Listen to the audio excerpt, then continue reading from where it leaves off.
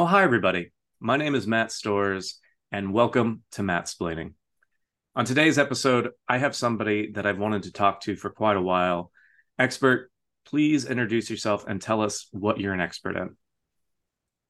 Hi there. My name is Jillian Richardson, and I am an expert in friendship and building healthy relationships. Excellent. I feel like I know quite a bit about friendships and healthy relationships. I've had so many friendships come and go throughout my life that I think just based on the number that I've had, I could possibly be an expert as well. But here, let me go through some of the tips that I've compiled. Basically, the best method is to carry over friends from previous parts of your life and just keep up with those friends as much as possible, regardless of how much you change or how much they change or like how much you come to resent them or they resent you. Basically, pushing down any of your concerns that you might have about maybe the choices they've made in their lives, the danger that might put you in emotionally or physically, especially if somebody has a history of violent behavior, begins to have a history of violent behavior. It's like, oh, that's just going to be, you're going to get into more bar fights. That's just a fun experience to have. Ultimately, I think the main thing is that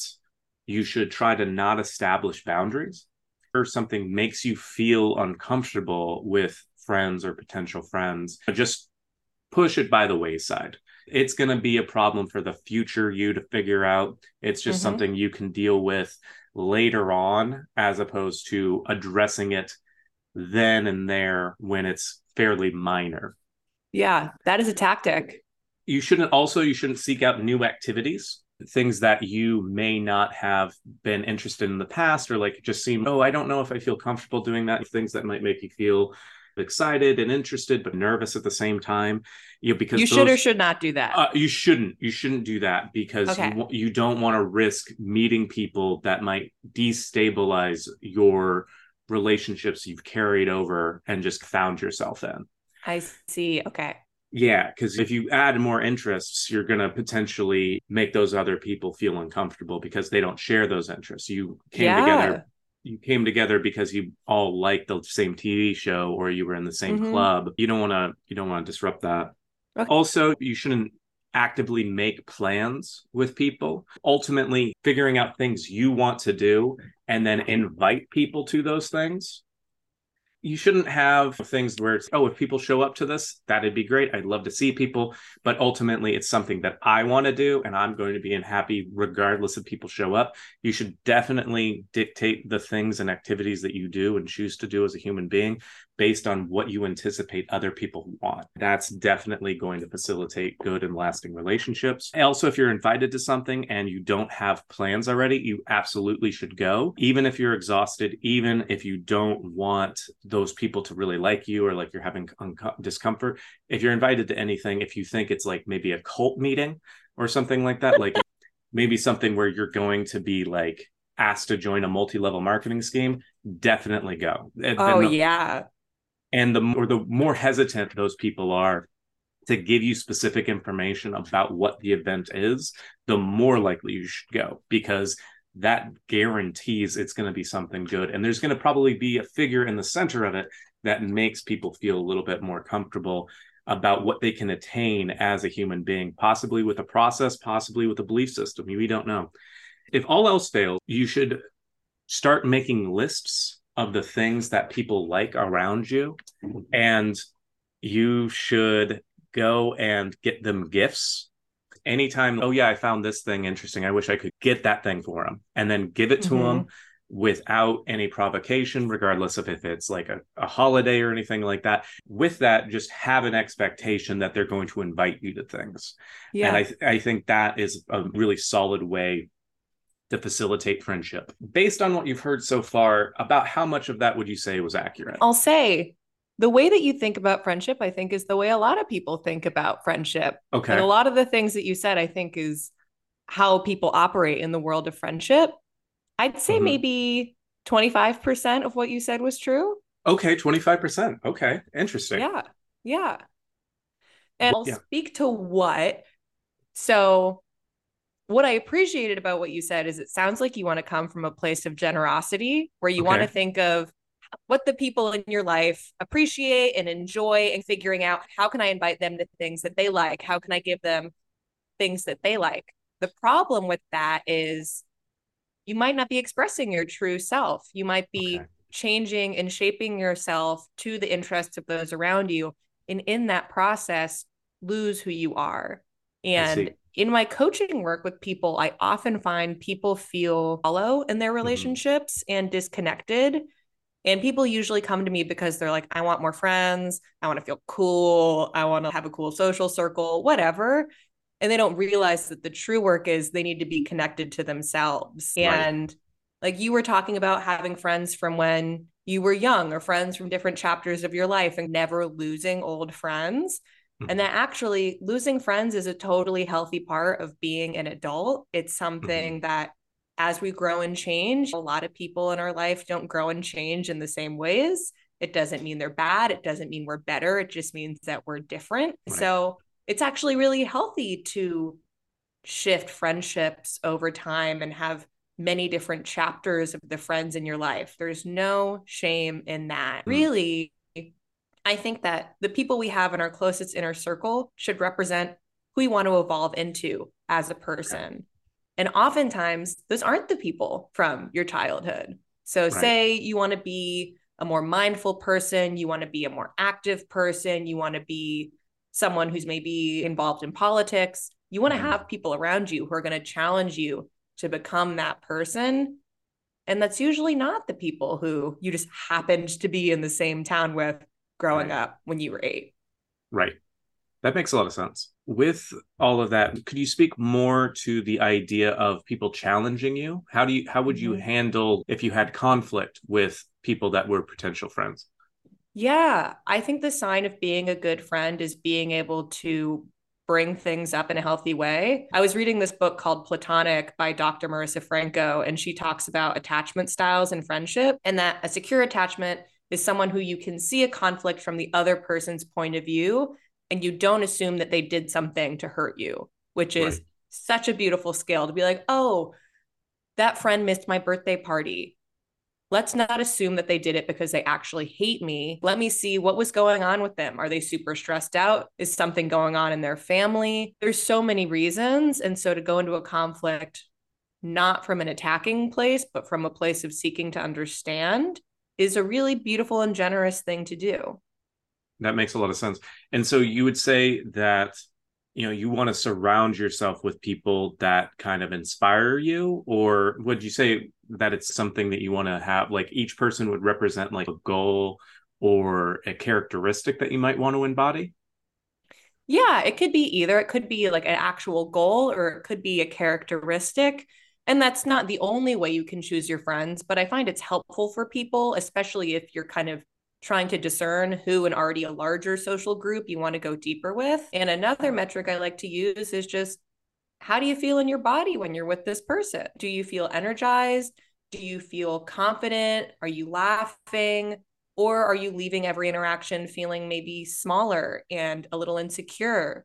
Like, of course, not every friend is going to be in a great mood and make you feel amazing all the time. But if there's a general pattern of, oh, wow, I'm feeling worse and I'm feeling like maybe my dreams aren't possible, like, you're probably not going to be in frequent conversation with those people. That makes a lot of sense. When somebody comes to you with the desire to improve their friendships, Mm-hmm. how does that kind of start out? How does that kind of initial consultation, or how do you like to approach that? Yeah. So first, I like to get a picture of why in this moment are they searching for that kind of help? Because usually someone comes to a coach because they've reached a sort of tipping point in their life. So for some people, it could be they're out of grad school and they're like, oh crap, I realized I had grad school was all my friends and now I don't have anyone. Or they change jobs and they realize all their friends were from their old job, or they're Mhm. going through a divorce, or they're getting retired, or they're going through a breakup. There's some moment that's causing them to zoom out and look at their social circle. And so I want to dive into what that moment was like and what they're feeling like in this moment and get a picture of what the kind of life is that they want to create. Because really, friendship is just a tiny part. Like I said, it embodies something larger that we want to be. If we're like, oh, okay, if someone says, I want to be popular, like, what does that really mean? And I feel like when Right. you really get down to the core of it, it's, I want to feel like I'm enough. I want to feel like I'm loved. I want to feel like I'm supported. And it requires in this first conversation some reshifting of not everyone is going to like you. And at the end of the day, like the deepest work you can do is to become the kind of person that people like. And that is the kind of person who likes themselves. Absolutely. What kind of comes to mind is when I got out of law school, I felt, and studying for the bar exam, all of these things, I feel like my brain was completely rewired from the person that I was before. And so the way in which I started trying to make friends was very formulaic. This is what I think it is. No, you can take a step back. And one of the things that kind of helped me at that time when I was talking to friends I had at the time and then my therapist at the time was I use a lot of metaphors and like similes, but I was cooking a lot at the time. It was the idea of basically, my life was a stew. I had added all of these new things into it, and I needed to cook it down and reduce it so the flavor profile of who I was and I could have enjoyment out of being in social interactions. It wasn't just I Yeah. was networking or anything like that. It was I'm doing these things because these are things I care about. And that once I thought about that, it was really helpful for me. So are you saying it was like you had a ton of stuff going on and you almost wanted to reduce like the amount of people and the amount of activities so you can enjoy those fewer people and activities more? Am I getting that? So in some ways, yeah, but also there was the aspect of I had my hands in a lot of pots and it was Mm-hmm. like a lot of similar things. I was just very stretched thin. Yeah. So it was like I was doing this because it seemed like this is the Mm-hmm. formula for friendship. This is the formula for creativity, as opposed to taking a step back and looking at those things and thinking, is this really how I want to make my friends? Is this really the area of my life that I want to build friendships out of? Are these people treating me the way in which I would expect friends to? And boiling it down and recognizing like to the popularity concept of what is the underlying intent behind each of the areas of my life that I'm trying to improve. And with friendship, very much figuring out the investment that I wanted to make. And speaking to what you were saying, the values are these people going to treat me well? Are they going to inspire me? I love that. And it really goes to show that I feel like as people get older and as people mature, a lot of people come to this realization of, oh, it's actually good if not everyone likes me.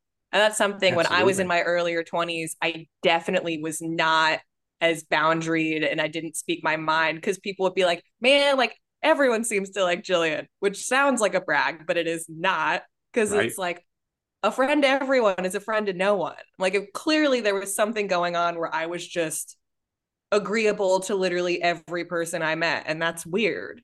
Yeah, that reminds me of something. I have a list of all of the people that I think hate me, and it's only got 5 people on it, and it wavers between 5 to 10 depending upon Yes. how And they're all in the US government. they're all in the U.S. government. Surprisingly enough, they are. There's a couple of heads of state that are very displeased with some of my choices and Yeah. some of my nasty worded emails. Ultimately, for a while, it was pretty consistent that I was unwilling to speak my mind about things. I was like, if I speak my mind, I'm going to add people to this list that I've made arbitrarily. And then ultimately, it was like, no, I actually got more friends and people I like more because I was willing to speak my mind. I don't know if having people make a list of all the people that hate them would be beneficial to you, but feel free to take it if it's helpful. Yeah. Yeah, I definitely heard this on some podcasts. They were talking about how they had a list. For them, it was a list of like brands that they didn't want to work with or something, right. where they were like, had bad experiences with them in the past or people they'd had bad experiences with. And in that case, they'd made it so they wouldn't forget. Okay, Is that like makes how sense. often we want to be like, oh, that person's fine. Like, I'll hang out with them or whatever. And be like, no, you please don't forget that awful thing that happened. Yeah, this 50-year history of questionable decision making. Yeah, if people wanted to learn more about you or learn more about friendship in general, where would you send people? What would you recommend? Yes. So if you're a social media slash website person, I am that Jillian, Jillian, on everything. If you like books, I have a book called Unlonely Planet. And if you're interested in coaching, also go to my website and you can book a call with me and we'll see if we're a fit. Fantastic. Thank you so much. I really appreciate you coming on today, and I hope you had a good time. Oh my God, I loved being Matt-splained so much. Excellent. Thank you. My name is Matt Stores, and this has been Matt Splaining.